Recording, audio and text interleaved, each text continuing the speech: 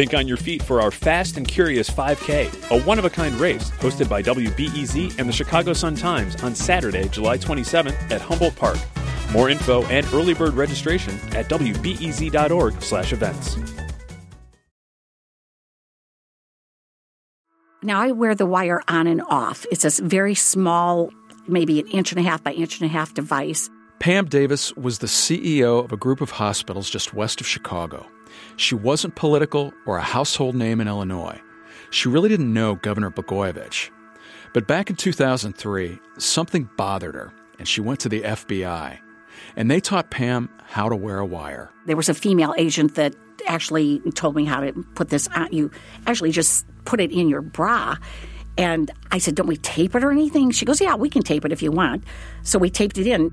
Pam was nervous, and FBI agent Pat Murphy tried to alleviate her concerns. Look, we're going to be there the whole time. We got you covered. You're not going to be by yourself. I was afraid it was going to fall out or that somehow I was going to be discovered with this on. It felt very awkward. Had you kind of played out in your mind what you would say if it became known? If the gig is up, the gig is up. Truly, there's nothing, oh that's my son's toy. I mean, no, I figured I'd be outed. Yeah. Pam received this crash course in wearing wires in your bra just an hour or so before a scheduled lunch meeting that the FBI wanted recorded. They introduced me to some of the FBI agents who were going to be there, that I shouldn't make eye contact with them, I shouldn't look at them, I shouldn't notice anybody. Pam arrives at a restaurant, a suburban mall, a French-themed steakhouse called Mon Ami Gabi. It was there that she met the two suspects. Now, Pam had originally approached the FBI because she thought as a hospital CEO that she was being shaken down. Agent Murphy sat in a van outside listening to everything. Everything she told us was being borne out on tape. At some point, Pam stopped being nervous. Some of the FBI agents would walk periodically through the restaurant. Some were at the bar. They had bags, Marshall Field's bags at the times. They had Neiman Marcus bags. And I'm thinking, oh, God, this is actually kind of really funny. Did Pam Davis seem like a natural at this once you heard her for a while? She was definitely a very quick study, no doubt about that. This whole thing seemed small at first, but it was the beginning of a multi-year FBI investigation that would send an American governor to prison. From WBEZ Chicago, I'm Dave McKinney, and this is Public Official A. This is our podcast about the bringing down of a charismatic politician by a federal investigation. And with all the criminal intrigue surrounding the President of the United States, Rod Blagojevich's downfall is an important story to revisit right now. Previously, we heard how the former governor of Illinois was woken up in his home and taken away in handcuffs by the FBI. I explained to him that we had agents outside his door. We'd like to do this as quickly and quietly as possible. Blagojevich was later imprisoned on corruption charges, and since then, his wife Patty has mounted an aggressive media campaign to get him pardoned by President Trump. 10 years ago, these out-of-control FBI agents came after my husband with their unchecked power. There have been some hints that President Trump is taking notice. The president saw what I had to say, and I think he liked what I had to say. Now, in this episode, we look at the start of the FBI's investigation and how a powerful political family tore itself apart. Part 2. It's a family business. I mean, photographs are what take you to a good place, I would imagine, right? Yeah. And if there are any photographs that do that I would like to see a couple of those. I mean, there's photos in here. I'm sitting with Patty Blagojevich in the Blagojevich's library, and I'm being nosy.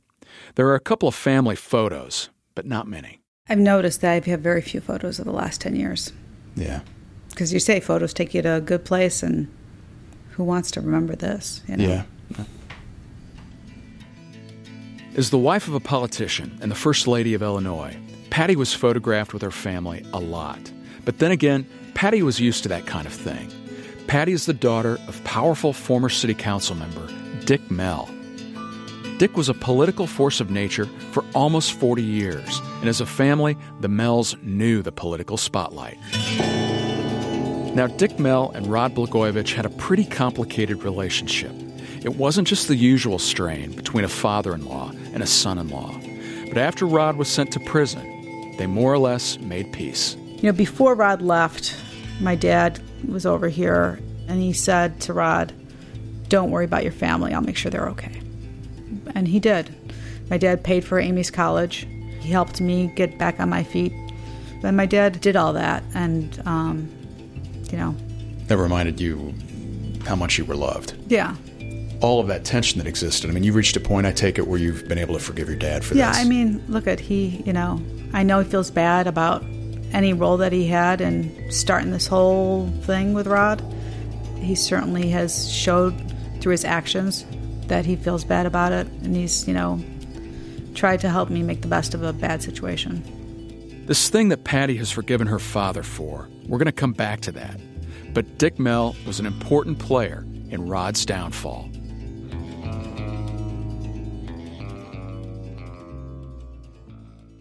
But first, Patty meets Rod. We actually met at one of my dad's fundraisers. It was at a fundraiser that I had. Here's Dick Mell being interviewed on Chicago's PBS station WTTW. My daughter Patty had just broken up with a young man in Florence, Italy. I was a young student there, and like almost all American girls studying in Italy, you have to, of course, fall in love with an Italian boy. That's just like probably part of the experience. And she was real blue, and I said to her, "Pat, why don't you come to the fundraiser I'm having and at least cheer you up because you're moping around the house." He had a fundraiser at a place called Zum Deutschen Eck, which was a big German restaurant on Southport Avenue that unfortunately now is a parking lot. This young, dashing fella came in and saw her and talked to her. And what I liked about him was I love to read, and he was, reading, we're talking about that. We both like old movies, that kind of thing. So he said, "I'd like to take you out." And I was like, "Oh, yeah, sure, whatever." So we set it up, and he said something like, "Wear something nice. You're going to have the time of your life." And she said to me, "Dad, who's this guy?" He said, "If I go out with him, I'm going to have the time of my life." This time of your life phrase, I mean, do you hear that from him, or you just like rolling your eyes? Yeah, we were laughing about it. It was like a big thing. Like I told my parents, they're like, "Ooh, you're going to have the time of your life." But on that night, in that German restaurant, Rod found more than his wife. He also found a political patron. Now, Dick Mell was a powerful member of what we Chicagoans refer to as the machine, a system where politicians secure support by giving out jobs. 6 months after the night when Rod and Patty fell for each other, Dick Mell put Rod on the city payroll. Do you think Rod, with his own set of talents, would have gotten as far politically without your dad? I think he needed my father to break in. You know what I'm saying? Mm-hmm. Because Chicago's just that way, right? So many of these positions are like handed down from generation to generation practically. It almost becomes a family business, right? Then Rod got an even bigger break in the family business. My dad called up and said, "Do you want to run for state rep?" Rod's only thing was like, "Well, will I be free to vote the way I want to vote on any issue, And my dad said, "I don't care about that." Yeah, of course, whatever. And so we just worked our butts off. It was a tough race with Rod up against a 14-year incumbent. My dad and Rod always really got along during the campaigns and stuff when they were working at a common purpose. And I was pessimistic. I'm always pessimistic about election. And he'd come back, and he was upbeat about it. And I kept saying, "Jesus, this kid doesn't know what he's doing out there." But he was a great candidate. Rod had been at the fringes of Chicago politics for a decade, and he was not throwing away his shot. So Rod and his father-in-law pulled the Blagojeviches and the Mells together to get it done. My mom ran the phone bank. Rod's mom wanted help too, so she would call up and she'd like, "Are you planning on voting for Rod Blagojevich?" If somebody said no, she'd start arguing with them. So my mom, very artfully, gave my mother-in-law phone numbers of people that weren't even in the district. I mean, we just were all working so hard, so cohesively. And then we won. It was so exciting. I mean, did he have any kind of guiding principles at that point, or was he just sort of in this to let's see what happens? I think that, it's funny because I think maybe when he called his mom and said that he had won for state rep, and she's like, son, I just want to tell you, always be for the people. That was his guiding principle, is to, not be for special interest groups or the big rich people or whoever, but to be for the people. Rod served 2 uneventful terms in the Illinois House. Then he ran for the U.S. Congress, and he won by a 2-to-1 margin.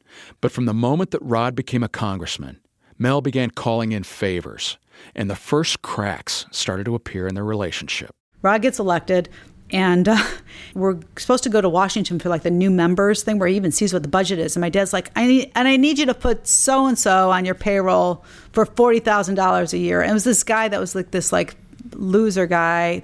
And Rod was just like, why? And my dad flipped out, we didn't have Thanksgiving dinner together over that, because it was just you're going to put them on and you're going to shut up, like that to Rod. And it was that was the first inkling of how things could get even much worse. Longtime political consultant Pete Giangreco worked on Rod's 2002 campaign for governor. He knew both Rod and Dick well. Dick was not shy about letting Rod know that he didn't get anywhere without him. And Rod wasn't shy about saying, Dick, I've kind of outgrown you. They're both alpha male types, right? And during the governor's race, Mel felt like he was being replaced, and he was right. When Chris Kelly became much bigger force, was raising more money, Dick sort of got pushed off to the side. He was the chief consigliere, and then he was just another guy in the room. Chris was the guy. If you're going to understand the breakdown in Rod and Dick's relationship, you have to know about Chris Kelly. Kelly was a guy who made millions off roofing contracts with the city. During Rod's run for governor, Kelly was a major fundraiser. On the campaign trail, it wasn't Mel and Rod's entourage, it was Kelly, always dressed head to toe in black. Chris was a big personality. That's my dad. I think a lot of people hated him, but I liked him. Yeah. He was an effective fundraiser for sure. And that effective fundraising was crucial in getting Rod elected governor. Rod's the governor, and my dad somehow felt like he should have been not the puppet master. He had more respect for Rod than that, but he felt like he should be the governor-in-law, have more influence. Yeah, Rod just hated Mel, complained about him constantly. This is Bradley Tusk. He was appointed deputy governor by Blagojevich, a close witness to the feud between Rod and Dick. It was a very fractious relationship that really spilled into his work. A case in point, statewide emergencies. It was just a year and a half since 9/11, and tensions over terrorism were still high. So the head of Homeland Security under President George W. Bush arranged a conference call, staging an emergency drill with governors from across the country. And I was worried that Rod wouldn't dial into the call, so I actually went over to his house so that I could literally press the buttons on the phone, put it up to his ear, and just make sure he participated in it. And when I get to the house, there's just yelling and screaming. And Mel had sent out a fundraising letter about an event announcing that Rod was the guest of honor, but he had neglected to tell Rod about it. And Rod just went ballistic.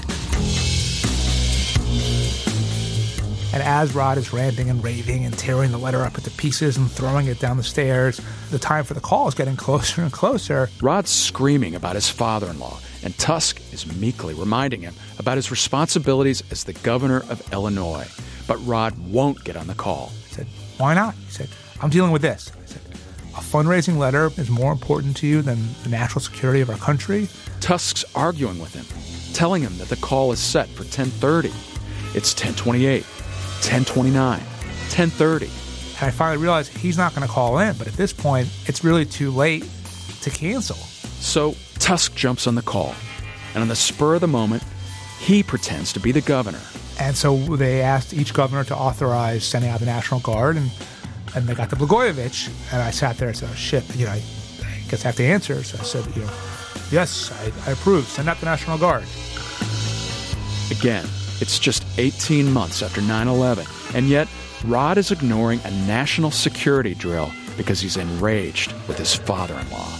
And I hung up the phone, and I heard he was still screaming on the phone at Chris Kelly or Resco, whoever it was, and I just kind of slipped out the front door and went back to the office. Coming up after the break, an investigation begins, and Dick Mell blows everything up.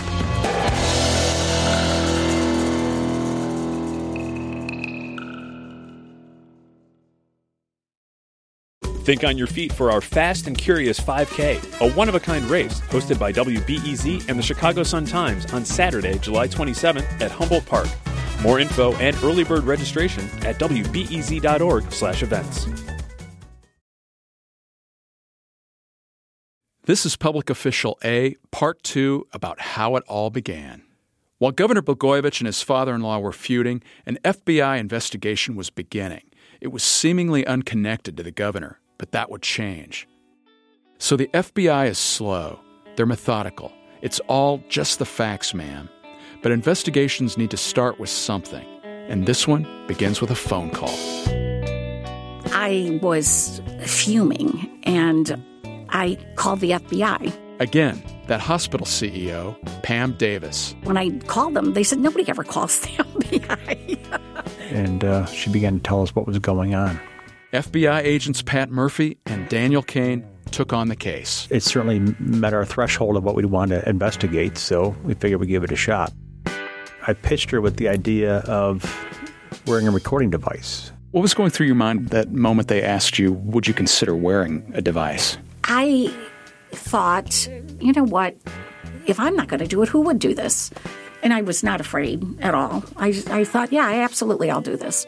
None of this would ever happened if people like Pam Davis didn't come forward. So people can sit back and complain about the corruption that's going on, but if you're not going to say something or do something, it's going to stay the same. It was the beginning of what the FBI called Operation Board Games, a multi-year investigation into Illinois state boards led by appointees of the governor. So here's what happened. In 2003, Davis was the CEO of Edward Hospital just west of Chicago. The hospital was often at full capacity, so Pam was looking to expand. It would take about $200 million. But in order to build, Pam needed to get approval from a state board. When I go to this first hearing, I got turned down flat, not a single vote. Pam couldn't understand why the hospital was rejected. The application was thorough. The need in the community was definitely there. But then, after the hearing, Pam was approached by two men. Nick Hurchin and a guy named Jacob Kieferbaum came up and slapped their business card in my hand. Nick Hurchin was in finance, and Jacob Kieferbaum owned a construction company. Pam felt the message was basically, shame about what happened to your hospital project. If you hired Jacob, we know it'll get approved. Well, that didn't sit well at all with Pam, and she went to the FBI. Pam and the agents began recording all her conversations with Hurchin and Kieferbaum, some of them through the device in her bra. Pam strung these guys along, playing dumb and getting them to repeat the alleged shakedown over and over on tape. I did think it was becoming more important simply because they were spending so much time on this. Investigators alleged that Nick Hurchin told Pam that he and Jacob Kieferbaum had an in with a state board member who could help get Pam's project approved. Pam innocently asked them to prove it, and a meeting was set up at a breakfast place called the Eggshell Cafe. Jacob was outside the restaurant, which he had never done before. I was glad I had the wire on because he walked up to my car, and I'm like, oh, my God, thank God I wasn't putting it on then. This state board member is waiting for them in the restaurant. He walks by the table and says, hey, these guys are my friends. You should really trust them and listen to what they're doing, and they're good guys. And he did that twice because they thought I was slow, I'm sure, by this time. And so he made sure I knew twice that he was controlling if this was going to go or not go. FBI agent Daniel Kane. That was a key recording because it went beyond Jacob Kieferbaum and Nick Hurchin. This state board member, this guy hinting that if Pam works with Jacob Kieferbaum, then her building will be approved. This kingmaker is a guy named Stuart Levine. So this was the scheme. Levine controlled the board approving hospital projects, but he would only approve projects if Jacob Kieferbaum was hired to do the construction. Then Kieferbaum would give a kickback to Stuart Levine, and everyone would get rich.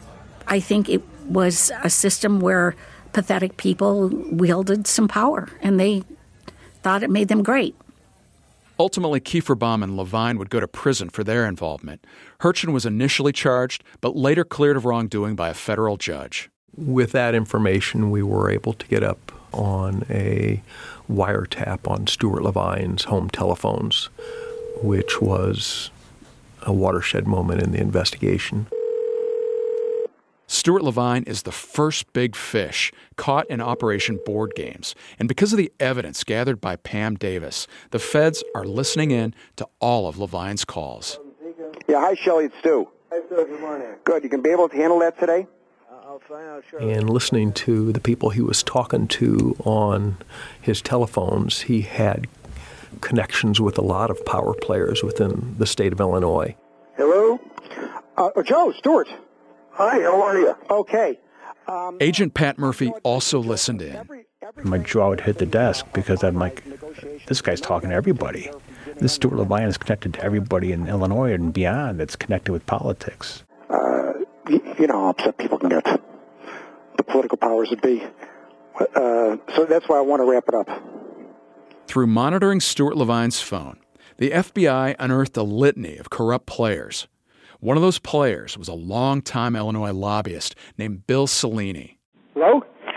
Stuart? Hi, Bill. You in the middle of something? No. Listen to this conversation recorded by the FBI. Cellini is doing most of the talking. Levine is mostly listening. It may be that there is no body checking yet, that there is no body investigating anything that they're doing yet. Maybe. But there's so much going on that is no question that it will happen. Because too many people are talking about how you get things done. Too many people are talking. So the question becomes... Too many people are talking about how you get things done. Cellini and Levine are talking about the brazen way that people close to Blagojevich are fundraising. FBI agent Daniel Kane. There was telephone calls with individuals like Bill Cellini who were now mentioning Tony Rezko and Chris Kelly's name. He's talking about these guys, Tony and Chris, because they are out, according to him, essentially hammering people for contracts, with contracts for fundraising. And them hammering people for contributions in return for state contracts. And I got to tell you, I'm a nervous wreck over it myself. You think they are? Oh, you know they are. I know they are. I know they are. Starting with Pam Davis's recordings, the FBI has gone from 2 influence peddlers to a corrupt board member, and through these wiretaps, they were suddenly hearing about 2 other men, Tony Rezko and Chris Kelly. And we knew that Tony Rezko and Chris Kelly were top fundraisers for Governor Blagojevich at that time. The FBI was onto something much bigger than a hospital CEO being shaken down. I'd been meeting with the FBI and working on this so long, I started feeling like an FBI agent.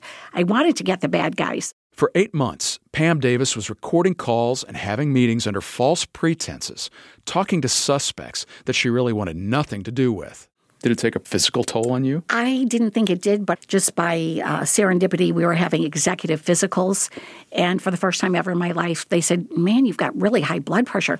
My fingernails that are rock solid hard started to become paper thin, and my hair started to get very thin too. And then Pam was outed by me and my colleagues. I covered Illinois government at the Chicago Sun-Times, and we published an article naming Pam and outlining the kickback scheme. Everyone was furious. I still have no idea how the Sun-Times got it, but it stopped cold. Boom. That's it. I was no longer needed. I did get a call, and they were thanking me. And I said, wow, do you call everybody that you work with and thank them? And they said, oh, God, no, nobody works with us for 8 months. And I said, I didn't realize I could quit. For myself and my colleagues, the revelations involving Pam Davis were intriguing. We knew there was a shakedown scheme. There were hints of something bigger, but we had no real indication of what. Then, unexpectedly, a bombshell. A very public outburst from a very frustrated father-in-law. I know he feels bad about any role that he had in starting this whole thing with Rod. Do you remember that earlier conversation, the one with Patty, about her father and the thing he did that she found so difficult to forgive? Well, we're at that point. What happened there? It was my dad who was angry. Well, it's all about the stupid landfill, right? Mm-hmm. Cousin Frankie, whoever this, who I met like maybe twice in my life. My mother's second cousin had this like landfill. Cousin Frankie supposedly was telling people, you can dump whatever you want into that landfill because I'm cousins with the First Lady, So that gets back to us. And now what does Rod do? Obviously he knows this now. He can't ignore it. He shut the landfill down, and my dad got pissed off, and he was in Florida, and somebody told him that, I don't know how it happened, but my dad made this accusation that Chris Kelly was selling boards and commission seats for $50,000. I don't even know what it was. Mm-hmm. That accusation that Dick Mell made became a scoop that our City Hall reporter and I broke in the Sun-Times. My colleague, Fran Spielman, talked to Mell on the phone. He was ranting about his son-in-law, the landfill, and cousin Frankie. Mell was letting it rip with a long list of complaints. Things like, Rod throws anyone under the bus. He uses people, and he used me. He uses everybody, and when there's no more use, he discards them. Mell then complained that he'd been displaced by fundraising chief Chris Kelly. Dick compared himself to a spurned spouse, replaced by a trophy wife. And then he said the damning part, that Chris Kelly traded gubernatorial appointments to state boards for $50,000 checks to the governor's political fund. State boards like the one that was denying Pam Davis's hospital project. Basically, quid pro quo, pay to play. That pretty much started that whole investigation on us. Rod tried to spin the whole affair over Cousin Frankie's landfill as an example of his integrity and masculinity. Do you have the testicular virility to make a decision like that, knowing what's coming your way? Standing up for what's right, despite the accusations from his father-in-law. Okay, and then stick to it. Mell would later retract what he said, but the cat was out of the bag. The Illinois Attorney General, the Cook County State's Attorney, and Blagojevich's own Inspector General all opened investigations.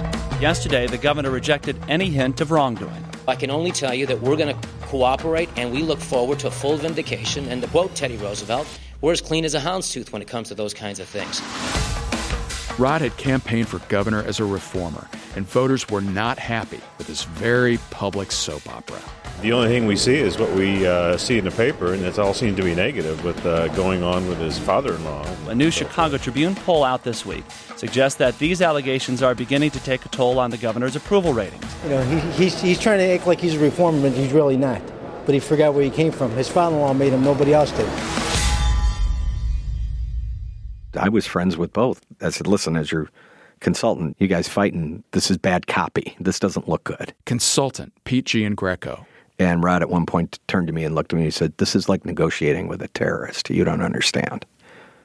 His father-in-law, that terrorist. Was the level of animosity between the two of them. I felt like very much torn in the middle, and I'd have like screaming matches with my father, and then we try to argue Rod's side to my dad and try to argue my dad's side to Rod, and yeah, it was very much in the middle. And put Patty in a really tough spot, but you got a choice. Do you side with your parents or you decide with your spouse? You're going to go with your spouse every time. I stuck by, Rod and throughout that, and unfortunately, for years, I had a very tense relationship with my father, and it was bad. We approached Dick Mell multiple times for an interview. He politely declined, intimating that he didn't want to stir up any more family drama. Look, there was plenty of blame on both sides in that relationship, but it was battery acid. It was so caustic. Rod and Patty were kind of in the bunker. It was the two of them against the world. With Rod and Patty hunkering down, the FBI investigation keeps moving. Just a couple of months after Mel's accusation, Stuart Levine is indicted, and federal subpoenas are issued to a number of people within the Blagojevich orbit.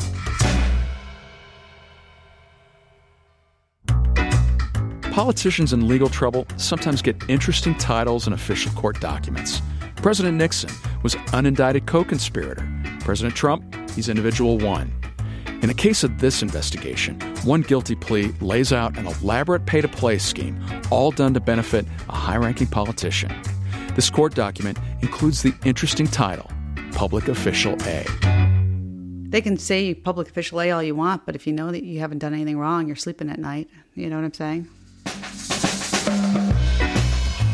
Next time, the son of an immigrant steelworker climbs to the top. All of a sudden, you go from being just another schmo to like somebody. And that was a big deal to Rod, because the whole time he was growing up, he was nobody. And somebody else gets in the way. He'd refer to him as Barry Obama. Public Official A is a production of WBEZ Chicago. I'm Dave McKinney. The producer is Colin McNulty. The executive producer is Kevin Dawson. Our intern is Sophie Lalonde. Special thanks to Al Keefe, Brennan Banaszak, and Tony Arnold. The show is mixed by Adam Yaffe. If you like what you heard, leave us a rating or review and subscribe to Public Official A on Apple Podcasts, Pocket Casts, or wherever you get your podcasts.